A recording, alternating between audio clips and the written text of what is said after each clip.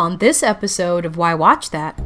And quite frankly, I'm going to let the cat out of the bag. What a worthy way to leave your legacy. I had a sigh of relief. Yes.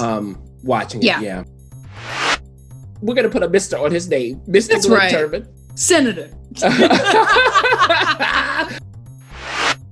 That juke joint woman sweating on stage, taking names, forging the way, and when she comes into the room, you better move. Then he kind of went away for a little bit because we were all like, where's she at, Steve?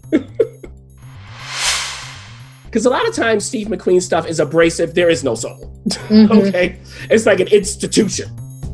Why Watch That is a podcast featuring the critic and referee who go head-to-head on a quest to discover the best movies and TV shows Hollywood has to offer.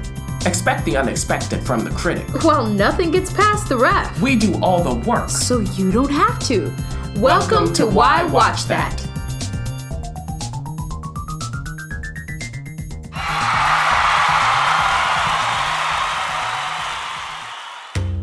This episode of Why Watch That is supported by Entrepreneur Meal Plan.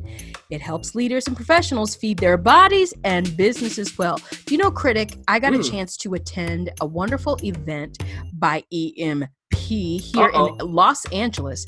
And it was so amazing because Brandy Cochran was able to gather people from all sorts of walks of life.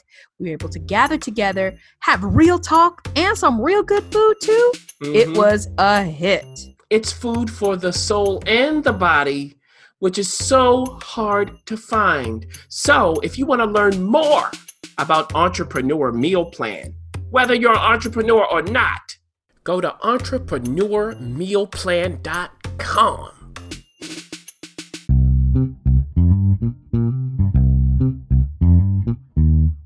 A Why Watch That sneak peek. I am so excited about this sneak peek. I really am, for reasons that are probably obvious. And then for reasons that may not be so obvious unless you know me personally and the critic personally. We got a chance to see a sneak peek of Ma Rainey's Black Bottom. Ooh. And this is an August Wilson coming to us on the big, small screen, depending on how you watch it. Well, if you go, there's only, it's medium-sized screen.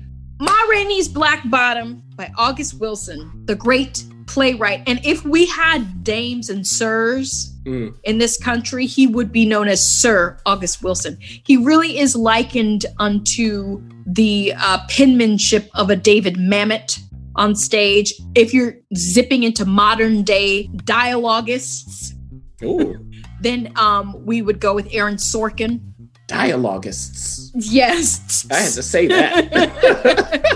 So this is someone who not only the Black community, I'm not going to say that because that's a disservice to pin August Wilson only to the Black, but the playwright and theatrical community. Yeah.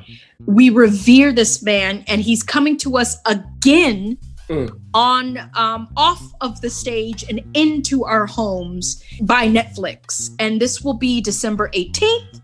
That everyone can enjoy yet another August Wilson. And some of you are like, wait a minute, what? That sounds familiar. Remember Fences? Yeah. A couple of years ago with Denzel Washington, Viola Davis, and etc. Same playwright, same producers, basically. And some of the same people, we'll get into that in a second, are returning to Wilson's work. Ruben Santiago wrote the screenplay. We know August Wilson wrote the play. It is directed by theatrical veteran George C. Wolfe. Now, Wolfe has not only done theatrical things, Wolfe is also a director who recently did that HBO, The Immortal Life of Henrietta Lacks, if you remember that on HBO, Lackawanna Blues, that was also on HBO. And also connected to Ruben Santiago Hudson, Yes, Lackawanna. absolutely. And he's done, many, many other films that he's directed. And he's acted, don't forget, Devil Wears Prada. When he tries to give that suggestion to Miranda Priestly goes, no. and boy, did she tell him that. And so, George C. Wolfe, it's certainly no stranger to the stage. Yeah. George C. Wolfe and Ruben Santiago teamed together to bring us also an amazing cast. Of course, leading the charge on top bill is Viola Davis, who plays Ma Rainey herself, and the late, and I'm going to say great in a sincere way, Chadwick Boseman, who plays Levy, a very well-known character, and this is his last performance. There's no other footage of anything else out there with Chadwick completing a project. This is his last. And quite frankly, I'm going to let the cat out of the bag. What a worthy way to leave your legacy. It's I had a sigh of relief. Yes. Watching it. Yeah. Mm-hmm. Glenn Turman, one of our favorites, who when I first met, for me, I met Glenn on Different World. That was when I first met Glenn Turman. And Coleman. You mean not Gremlins? Oh, you're right, Gremlins. No, yes, Gremlins. It was Gremlins. I was gonna say no, Poltergeist, but that's not right. That was Beyonce's stepdad. he was in Gremlins. But Coleman Domingo, who played Levy on stage at one point, is in it, along with many, many others. Literally, we can just go on and on of who's coming to visit us in Ma Rainey. I have to say that when we talk about this, we're going to talk about it not in an insensitive way, meaning we both agree about Chadwick Boseman. And the question then becomes, when you watch it, this is what I'm posing for us and for just to dip it into the listener's psyche. When I watched it, are you able to transfix yourself into the world of Ma Rainey's Black Bottom? Or are you on the outskirts looking in, kind of sad and, whoa, this is his last. I found myself skirting between the two. Of just being like, oh, wow, this is interesting. And then I zoom back out and go, oh, is this a project that's going to be enough for us to bring us into that world and keep us there? Or are we going to be skirting around a bit nostalgic because we know what we know? Yeah. Well, with that important question, let's answer the question of the plot. So it's 1927. We end up mainly in Chicago. Ma Rainey and her band come off tour to record an album. And Ma is the mother of soul, the predecessor of Bessie Smith. Get that straight. And she demands... She will let you know. Yes. And she will also let you know that she will be accommodated. Now, why shouldn't she? Why shouldn't she? Yeah.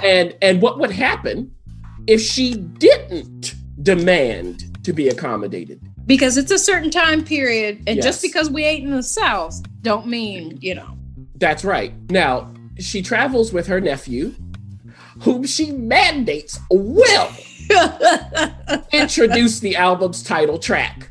Okay, Ma Rainey's Black Bottom, that is. But is he up to it? Plus, what exactly is the Black Bottom? Okay.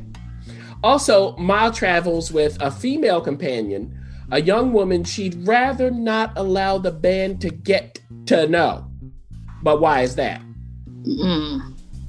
And is she willing to reciprocate? Well, there's all kinds of reciprocal things that are in trouble here in this movie, play, whatever you want to call it. Now, outside of that, there are the two white dudes.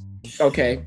Ma's manager is included in that, and they're paying for the recording. Now, they have ideas about how the session should go, but this is Ma's show. She has made and continues to make the money, okay? As for the band, there's the bass player, Slow Drag, played by Michael Potts. There's trombonist and band leader, Cutler, played by Coleman. There's piano player, Toledo, played by Mr. Glenn Turman. We're going to put a Mr. on his name. Mr. Glenn Turman. Senator. Dr. Senator, Mr. Glenn Turman. And hotshot trumpeter, Levy, played by Chadwick. And Levy is a slick talker and a man who knows his worth, probably a little too much. He's got big dreams, that one. Watch it. And it causes him to clash with everyone, including Ma. So Cutler wants to rein Levy in. Toledo wants to reason with him, but Toledo's form of reasoning is a bit too lofty for this crowd, okay? And Ma wants him gone. But does she have more reason than one for that? Oh, that's a good one. Yeah. As a result, the stage has been set for quite the recording experience. And it's one that's going to be full of banter and seriousness, trash talk and threats. Lots of trash talk. Along with musical flourishes and power plays. Now, all of this is under the specter of the trauma of past and present racist violence and oppression, which led to a desire to migrate from the South to the North in search of whatever hopes and dreams were possible, but in many cases wound up being illusory and or co-opted. Yeah. An empty door leading nowhere. Ooh. Now, my review. Director George C. Wolfe understands the rhythm of music. And when he films the music, especially during the opening sequence, which is set in the South, his staging of Broadway's Jelly's Last Jam comes to mind in a good way. However, I wish that there was greater musicality in the delivery of the dialogue. I mean, early on, I wanted the actors, many of whom have experience, like you were talking about, Ref, performing August Wilson's work. I wanted them to slow down a little more at times. And toward the end, I wanted them to speed up at times. Sometimes they got it right and sometimes they got it wrong. Now, this is important because this is based, like we've said, on a play. And going to the screenwriter, Ruben Santiago Hudson, who is an August Wilson expert, keeps the theatricality of Wilson's writing in this adaptation, which is appropriate. However, as a result, the timing really has to be right at all times for the staginess of the dialogue to be overcome on film. Now, just like in Denzel's directorial version of Fences, another Wilson, that's a Wilson masterpiece, they attempt to open things up by having outdoor scenes, but the smell of the stage is always right there. Also, like I said, Fences is a masterpiece. Ma Rainey is not, in my opinion. Despite that, though, there are some bright spots. When the actors in the band have lines that play off of each other, the staccato rhythms and humor of Wilson's writing shines through. When Viola is sweating, makeup smeared, grill in her mouth, Ma, that's who she's playing, who, by the way, was a real person. When she gets a moment to take a breath and take her time, she lands her beats, which this film needed more of. It's not there enough. And finally, it was very nice to see Chadwick in his final role play this slick-talking, pucked-up man who has insecurities, has this tragic past that threatens to derail not only his career, but also his life, along with the lives and careers of the people around him. Seeing Chadwick in this role was a pleasure.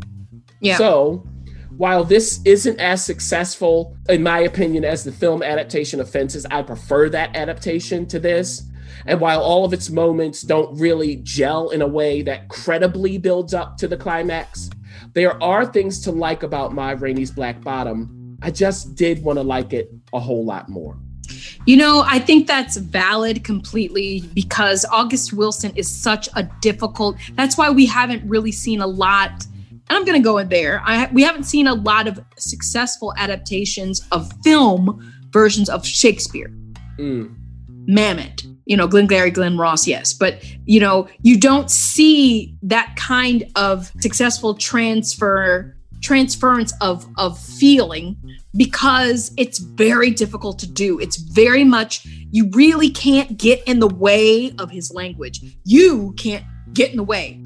And one great example of that is Glenn Turman's performance in this. I just enjoyed it because he just stepped out of the way and was listening, like we talked about in different reviews. When you have a seasoned actor listening, it's really dangerous to be around them if you aren't responding to what they heard instead of responding to what they said. And that's where the disconnect can happen. So you saw in Ma Rainey, just like you, in my opinion, saw probably less of, but you saw it in Fences. Or even if you watch a Shakespearean play, you can always see if an actor is responding to what an actor heard and said instead of what the line is. Yeah. And you saw it happening. Some people were successful than others in Ma Rainey. I'm going to start at the top. Chadwick Boseman, as I alluded to, did a phenomenal job. He had a lot of words and a lot of trash talk. And there's only so much trash talking you can do before you have to find ways to he was an agitator. And the amount of energy that goes into constantly agitating this character, then that character, and then that, just knowing his personal battles, I can imagine how exhausting those days must have been for him. And I tell you what, if we remember 2 or 3 roles that he's played, I'm going to wash this right up towards the top. I'm going to wash this as one of his top performances, not out of like, oh, it's sentimental, but legit. It's a difficult role and it's easy to get lost in that language. And you see some people do that. I'm not going to go into that. Okay. I do have to address Viola Davis. Viola Davis's performance. This is a woman who is a Juilliard trained, brilliant performer who many have likened to Meryl Streep. Absolutely, beyond a shadow of a doubt, this woman is only going to do greater and greater and greater and greater things. The question for me is, because we're all great actors, is every role for us? I'm not the judge of that. I didn't cast her. None of that. But what I will say is the Ma Rainey that I think Whoopi Goldberg took over for the original Ma Rainey on stage when they revived. Revival. Oh my gosh. The revival, Whoopi Goldberg came in and made it heavier and quirkier and funnier. Yeah. Ma Rainey is the type of woman. Let me just paint a picture for those of you who are like, who in the what? You know who Betsy Smith, you know who she is. Imagine the mother of her. Imagine, that juke joint woman sweating on stage, taking no crap, taking names, paving the way, forging the way. And when she comes into the room, you better move. That kind of woman has to just be. You know what I mean? That actress has to just be. Yes. And does Viola Davis do that? I don't know, but she sure had that language. She's no stranger to August Wilson's language.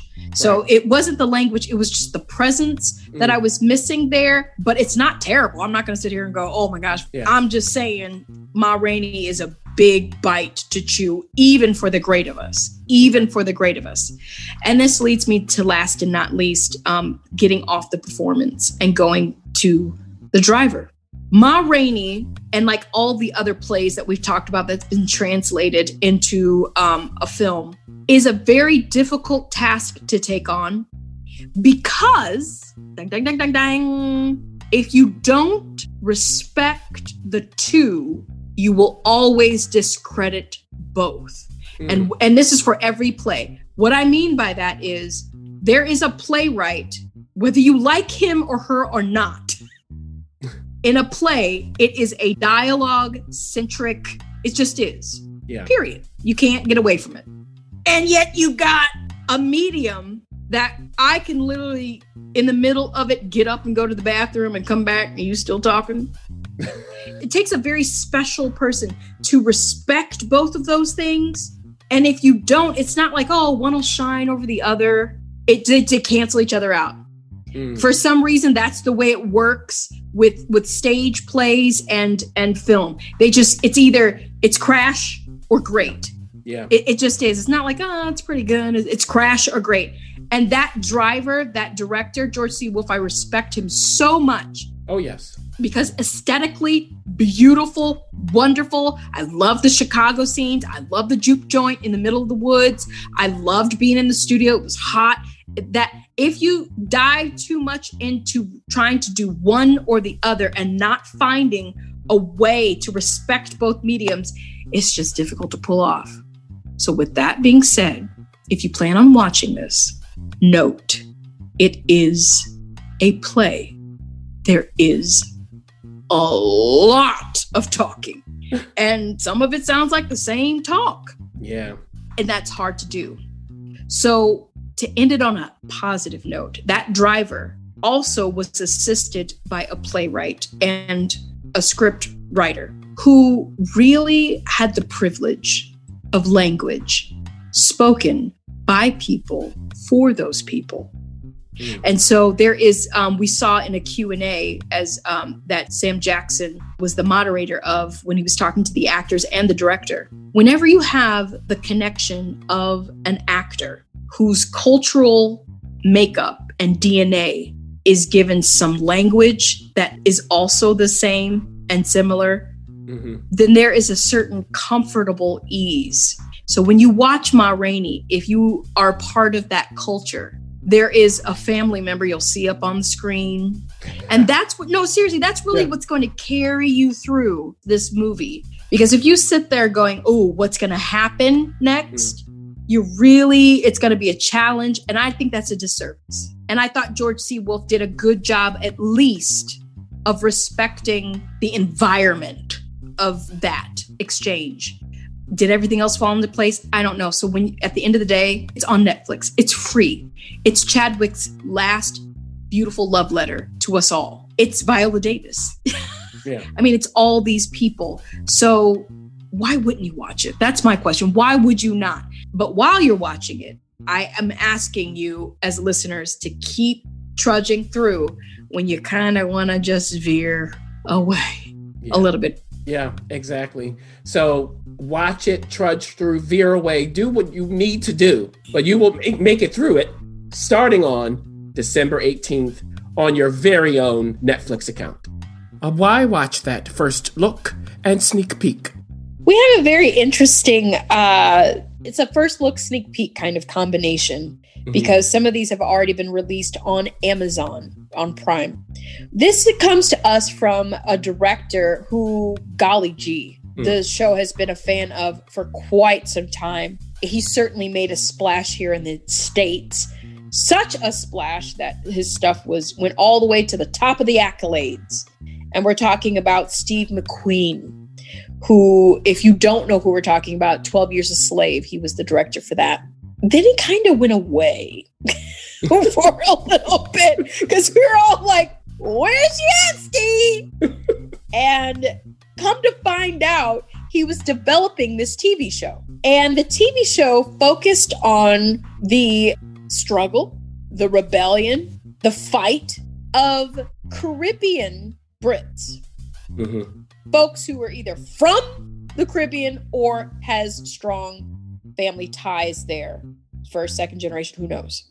Yeah. And then he said, I don't think I want to make a TV show. I'm going to make 5 feature films. And I'm not talking about 5 60-minute films.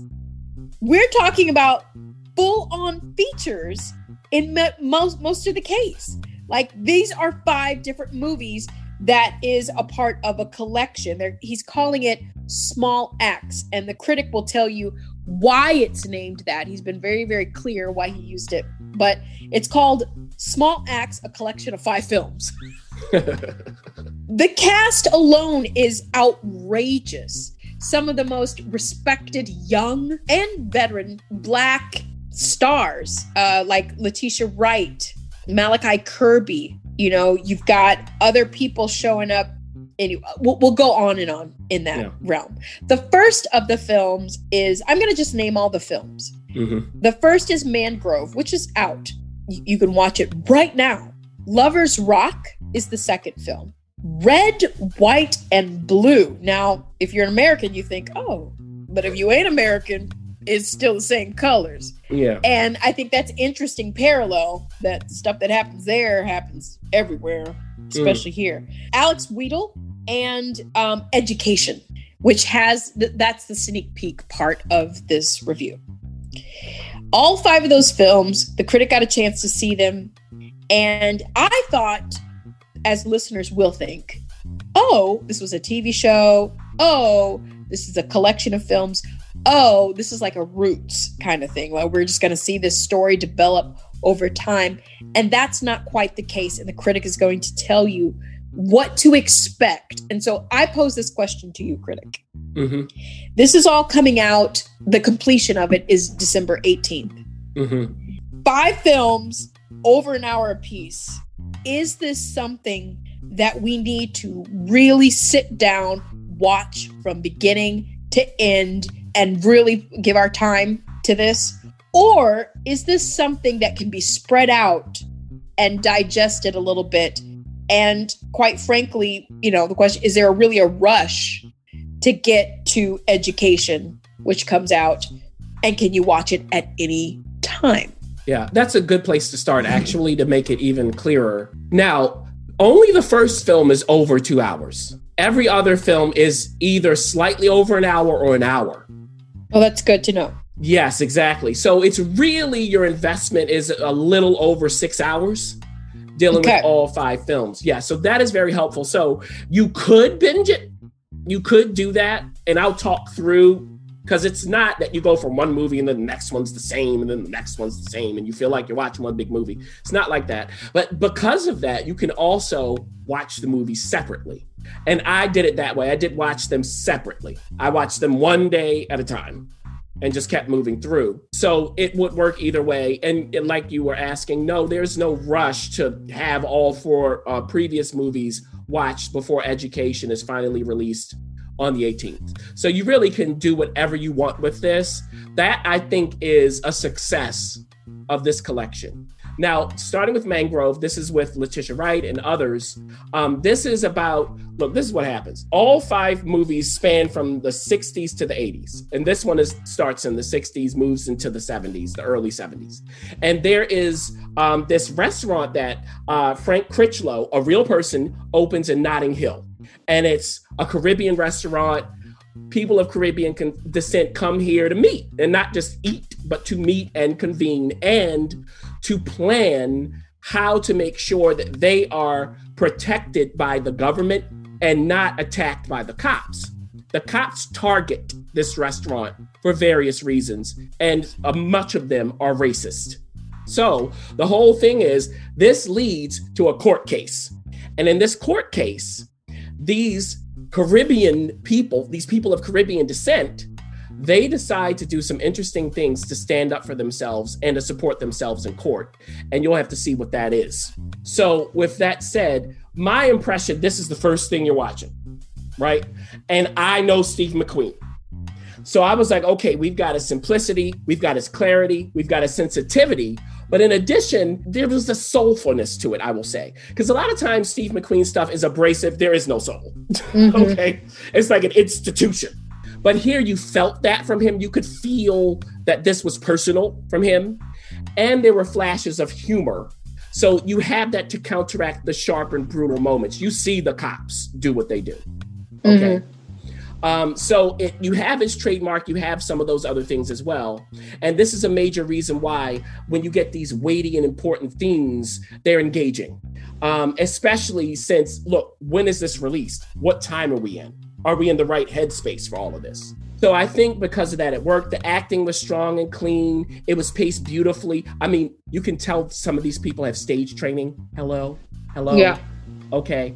So that's the thing. Now, this film doesn't hide behind its subject matter for legitimacy. It is legitimate because it's thoroughly well made despite any minor imperfections. And also come into mind here with this one, Ref, was The Trial of the Chicago 7 on Netflix. Right. Yep. Right. But I would prefer this over that one. So we move on to Lovers Rock, the next film. Now, Lovers Rock, you know what I was thinking, Ref? No. I was thinking House Party.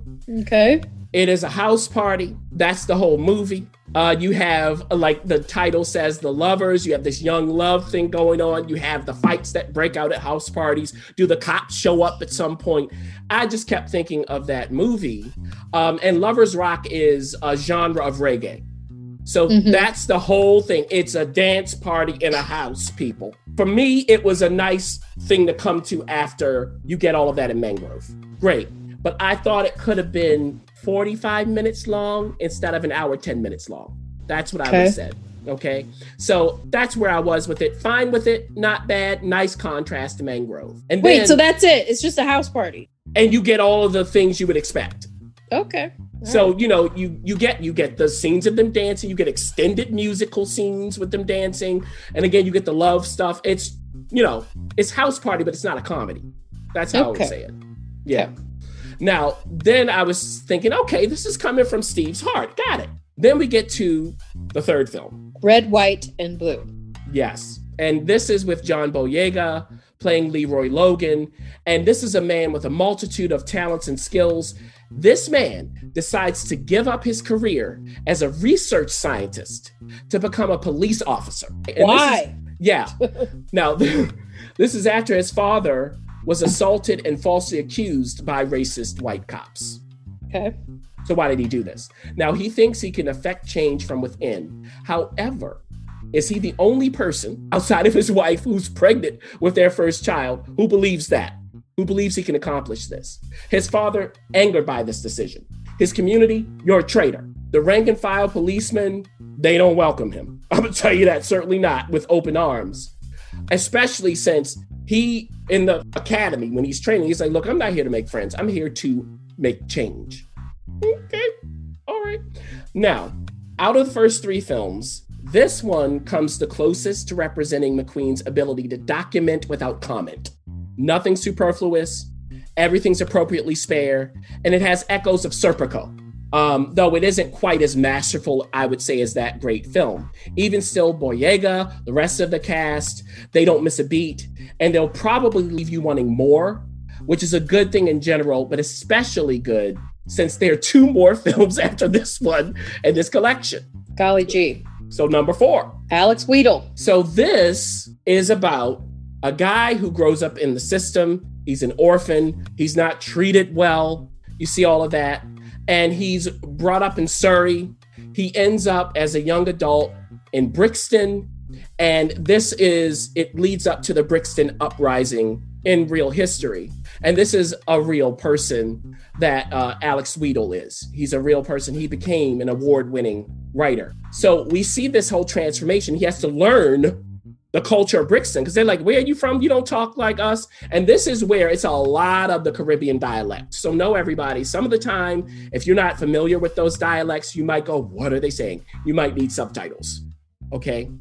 So that's what's happening in this film. And it leads up to the Brixton uprising, which was in 1981. And he ends up in jail because of this. And is he the right person to be in jail? What's that like? He has this whole thing that goes on with his cellmate that you'll see, and I won't give away that relationship. So this, again, we get the brutality from Steve, but more so than in Mangrove, there is a lot of humor here. It was surprising. And that made it both sobering and entertaining. The tonal shifts were executed expertly, and it didn't overstay its welcome. This one's about a little over an hour. So here, it's another testament to McQueen's ability to direct really good, believable performances from actors, regardless of their experience. So that's what I would say. And I really, this one was my favorite leading up to it. Interesting. But then there's still education. That's right. And the title says it all. Now, this is about a kid who's going to a great school, but he's kind of a cut up. You know, he acts out. He does things and the teachers are not happy. Okay. Again, we have a Caribbean Brit, white teachers. What's that like? And this school, it's not a black school. So what happens is the principal calls his mother in and says, hey, we have this special school he should go to because this will be better for him. His IQ test proves it. He goes to this school. How special is this school? Why was he actually sent to this school? And how do his parents receive this? Now, they work hard. They don't have a lot of time to be dealing with struggles at school with him. Plus, he has an older sister who's brilliant. So the question is, does he really have an educational problem? Is it the teachers? And this is a kid who wants to be the next Neil Armstrong or play soccer. Okay, that's really what he is. So you can see what's happening there. And I would say for this one, once again, McQueen proves that he knows when not to comment here. That's really his greatest gift. He knows when to get out of the way, let the narrative speak for itself, and he expects his audience to get it and gives the audience the space to do just that. As a result, many of his films are as effective as the best documentaries at displaying the truth, and this one is no exception. In the end, I was moved at the end of this collection with this one, but it was in a sobering sort of way. It's not like weeping. It's really, oh, okay, let that sink in. And I didn't expect that to happen at the start of this film, but it happened anyway. So in the end, McQueen leaves us with a glimmer of hope. It's just the right amount of hope to be believable after everything we've seen and certainly know. And it beautifully echoes the African proverb that the ref was talking about in this title that inspired this collection. And that proverb states this: if you are the big tree, we are the small axe. Well, that is available. The entire collection is available on Amazon Prime. You can watch it from start to finish, or you can watch it at your leisure. It doesn't sound like you are beholden to watch it all in one go. That's the beauty of Steve McQueen's storytelling. So, this is definitely something to consider. Why not take a break from all the Christmas cookies just for a second and see what's going on in this man's wonderful visionary mind?